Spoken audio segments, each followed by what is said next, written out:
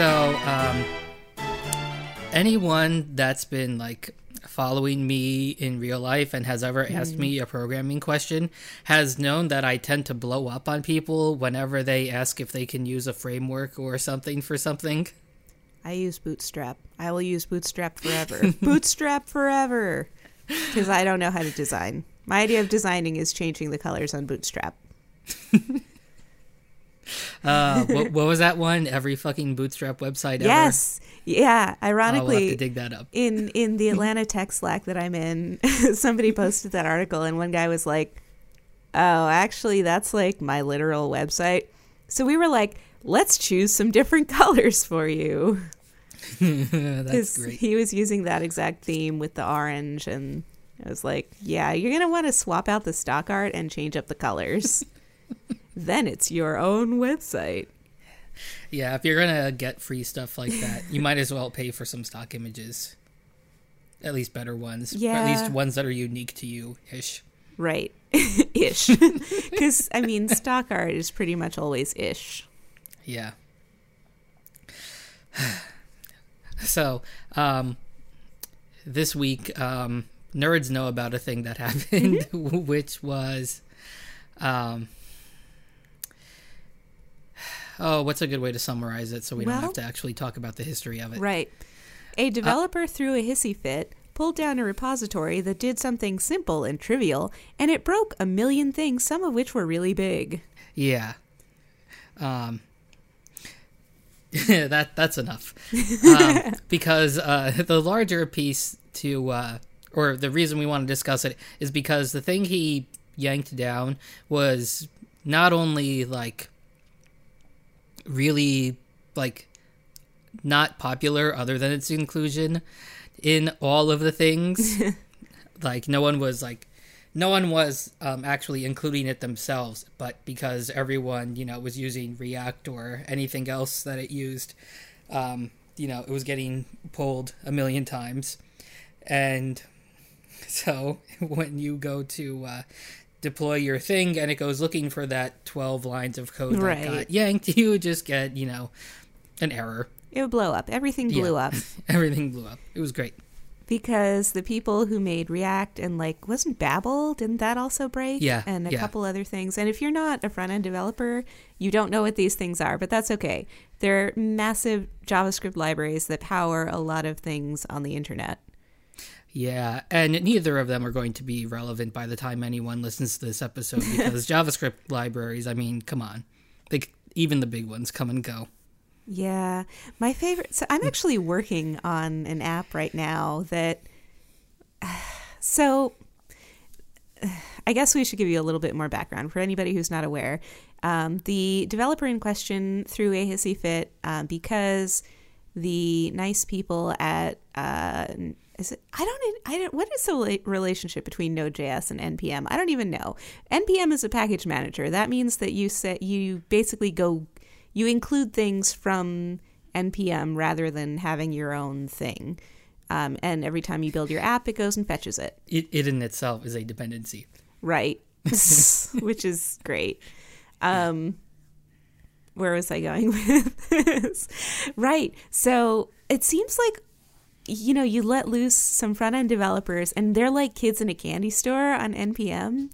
And they're like, ooh, that seems useful. I'll require that in my project. Ooh, look at that. That's shiny. I want that too. And you end up with this amazing mountain of JavaScript. And then you use Webpack because you've created an unmanageable monster. But Webpack kind of tames it. But it's like, I don't know. I have feelings. Yeah. But this is all highly nerd specific. Yeah, but it's just ridiculous that it was 12 lines. Right. And to do something stupid. And because it's so far down the dependency chain, you required something that eventually at, the end of the day required it. So everything burned down. And, in the spirit of open source, I guess all things are supposed to always be available always. And the reason the original developer took it down that's where I was going. is kind of a frustrating story because like he either named his like master repository or something just KIK, and the Kik messaging app got all lawyery about it. Well, they have a legal obligation to protect their trademark. If they don't actively protect their trademark, they will lose it. So it's less black and white, evil versus good, especially given who is on the side of good, which is this developer who threw a hissy fit. So basically, NPM was like, yeah, no, we have to take down that one package. And the guy was like, well, I'm going to take my toys and go home. And he pulled everything off of NPM, including his left pad library, which everything in the world was including. Yeah, and even then, though, I mean, remember when all the LODSIS crap was going around a couple years ago? Vaguely. There was this patent troll that, due to a patent related to fucking telephones, claimed that anyone who used in-app purchases was violating their patent. Oh, yeah. And that even though Apple had bothered to be a licensee of it, it didn't extend to developers, and it never went to court, but, you know, they were always, you know, just bothering various medium-sized developers, you know. So That's basically, anyone who was a successful one-man shop, but not anyone, you know, like Rovio or anyone, right? Nobody with would a risk team fighting of lawyers. back. Yeah. Wasn't there a thing like that with printers too? Like they targeted medium-sized businesses where lawyering up would be a significant burden. Right. So my reaction to that at the time, and like a lot of other developers, was basically like, if I'm remotely looking like I'm going to be targeted for something, I will just, you know, pull everything and fade into obscurity. Because, you know, you can't deal with the lawsuit. You know, one person can't deal with the legal fees or even in the licensing fees. They're just, you know, it's just extortion. Pretty much. So, you know, they're going after me for this one thing. I'm going to take everything down. Actually does seem like a reaction I would have. I guess. I don't know. Furthermore, like his GitHub page, you know, for that had like 10 comments on it. Like all time. So like it's not like he knew he was burning down the world either.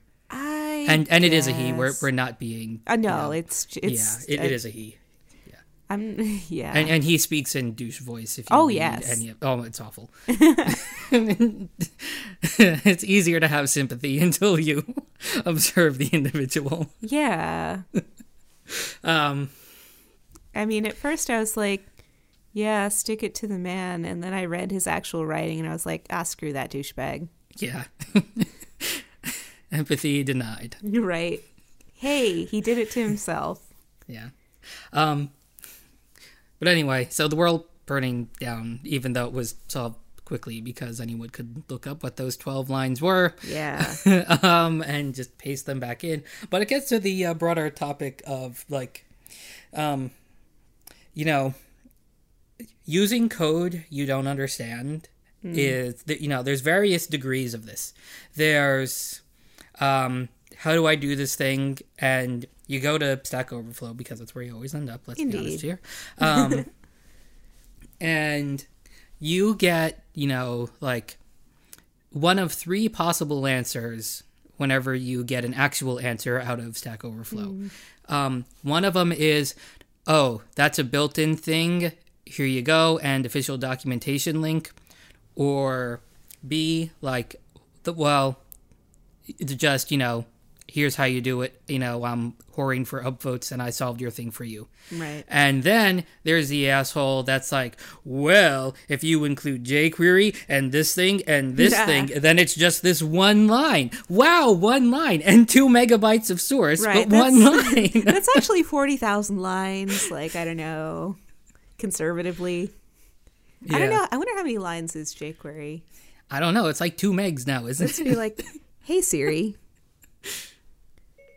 how many lines of code is jQuery? Let me think about that. Okay.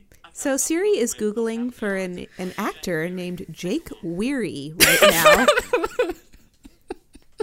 And yes, my Siri is Australian. Well, I knew that, but so that didn't surprise me when I heard it. But yeah, Siri, bless your heart.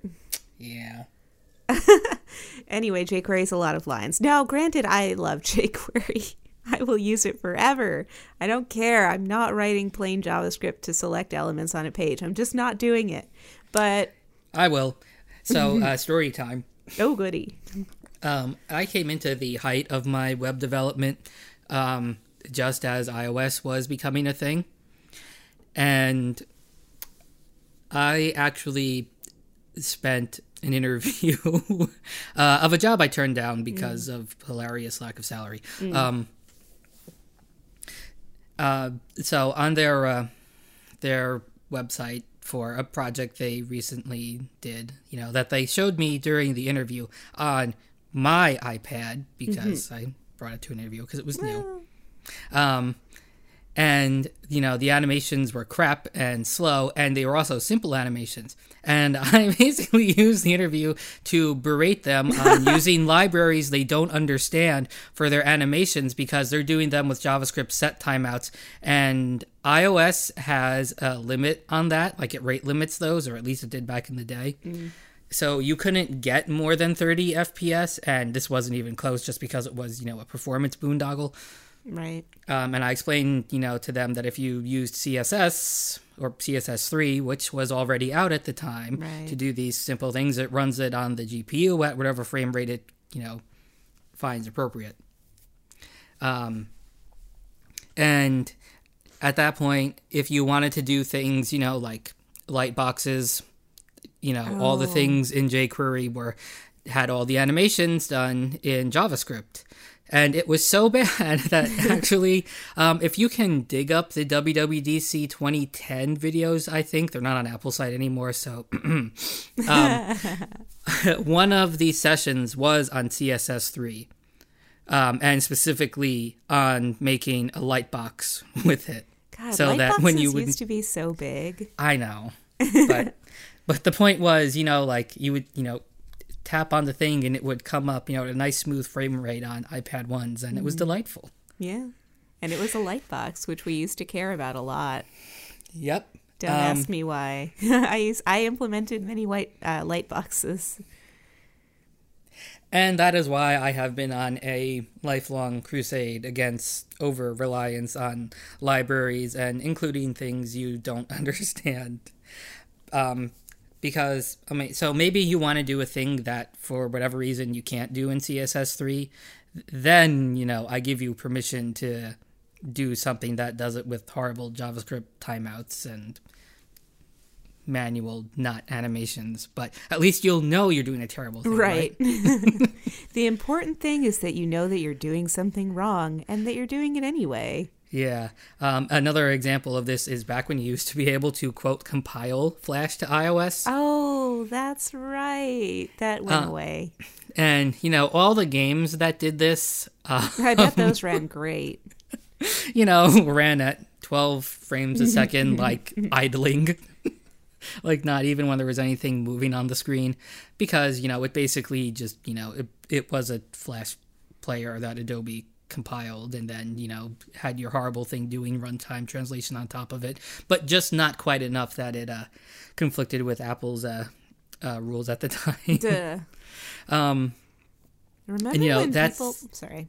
And that's in complete contrast to what Unity does, which is, you write it in C#, but it actually does, compile it down to bytecode for you, even though C# isn't one of Apple's, approved languages. That makes a certain amount of sense. Like, why wouldn't Adobe? Well, because it's hard. Because it's Adobe. Yeah, that's true. To Adobe's credit, they rebranded Flash and re-released it as Adobe Animate, and it will spit out Canvas or, video files if you so choose. I wonder if you can still get SWFs out of it if you're a monster. I don't know. And I'm sure the Canvas runtimes aren't all that great either, but... Yeah. At least that's theoretically hardware accelerated.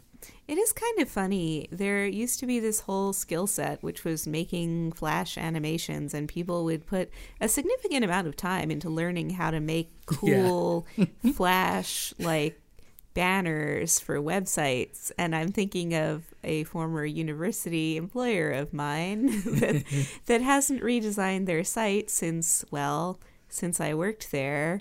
In fact, since about 4 or 5 years before I left there, which is getting on in years in website time. But the leadership was under the impression that the website was done and that they didn't need to deal with that anymore. And I'm like, well, it's got a big old flash banner, but whatevs, sure. Well, the good news is if they still haven't done anything about it and still have their Flash source files, that maybe Animate can do something useful with them now. Actually, I haven't looked in a while. I wonder what's up with the site.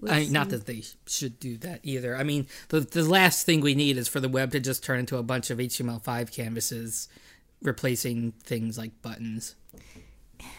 That really ruffles my feathers. You know what else we don't really need is like everything to be animated.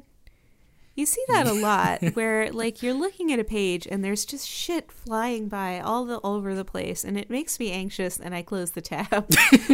Like a different former university employer of mine, their homepage has like at least 3 different things on it that are automatically animating. Like there's a news scroller and I think there's a little carousel. And it's like, that's kind of a lot of movement that's not user triggered, and it's not, maybe you should not do that. Yeah, no, that's horrible. It's like, but look how fancy. That's not fancy. No. It's terrible. It is. Have people ever looked at anything fancy? Fancy stuff usually photographs well because it doesn't move. Right. And when there's just like shit and you're like, it's moving and it makes me anxious. I don't know. Carousels within carousels? Oh, yeah. In fact, this is going to be a problem. Well, so that particular university employer is Bootstrap based. They're on Bootstrap 2.3.2. Bootstrap 4, I believe, will not, which is an alpha, will not support a carousel within a carousel. So they basically, if they keep their existing homepage design, well, they can't. They can't. Right. They can't ever migrate to 4 because the whole thing is a giant carousel, and there are like 3 or 4 different carousels within that carousel, and it's carousels all the way down, and that's horrible. Oh, does anyone at universities ever update between full versions of anything though? I don't know. Can you use Bootstrap 2.3.2 forever? Like, yeah, I mean, how many people are still on Android 2?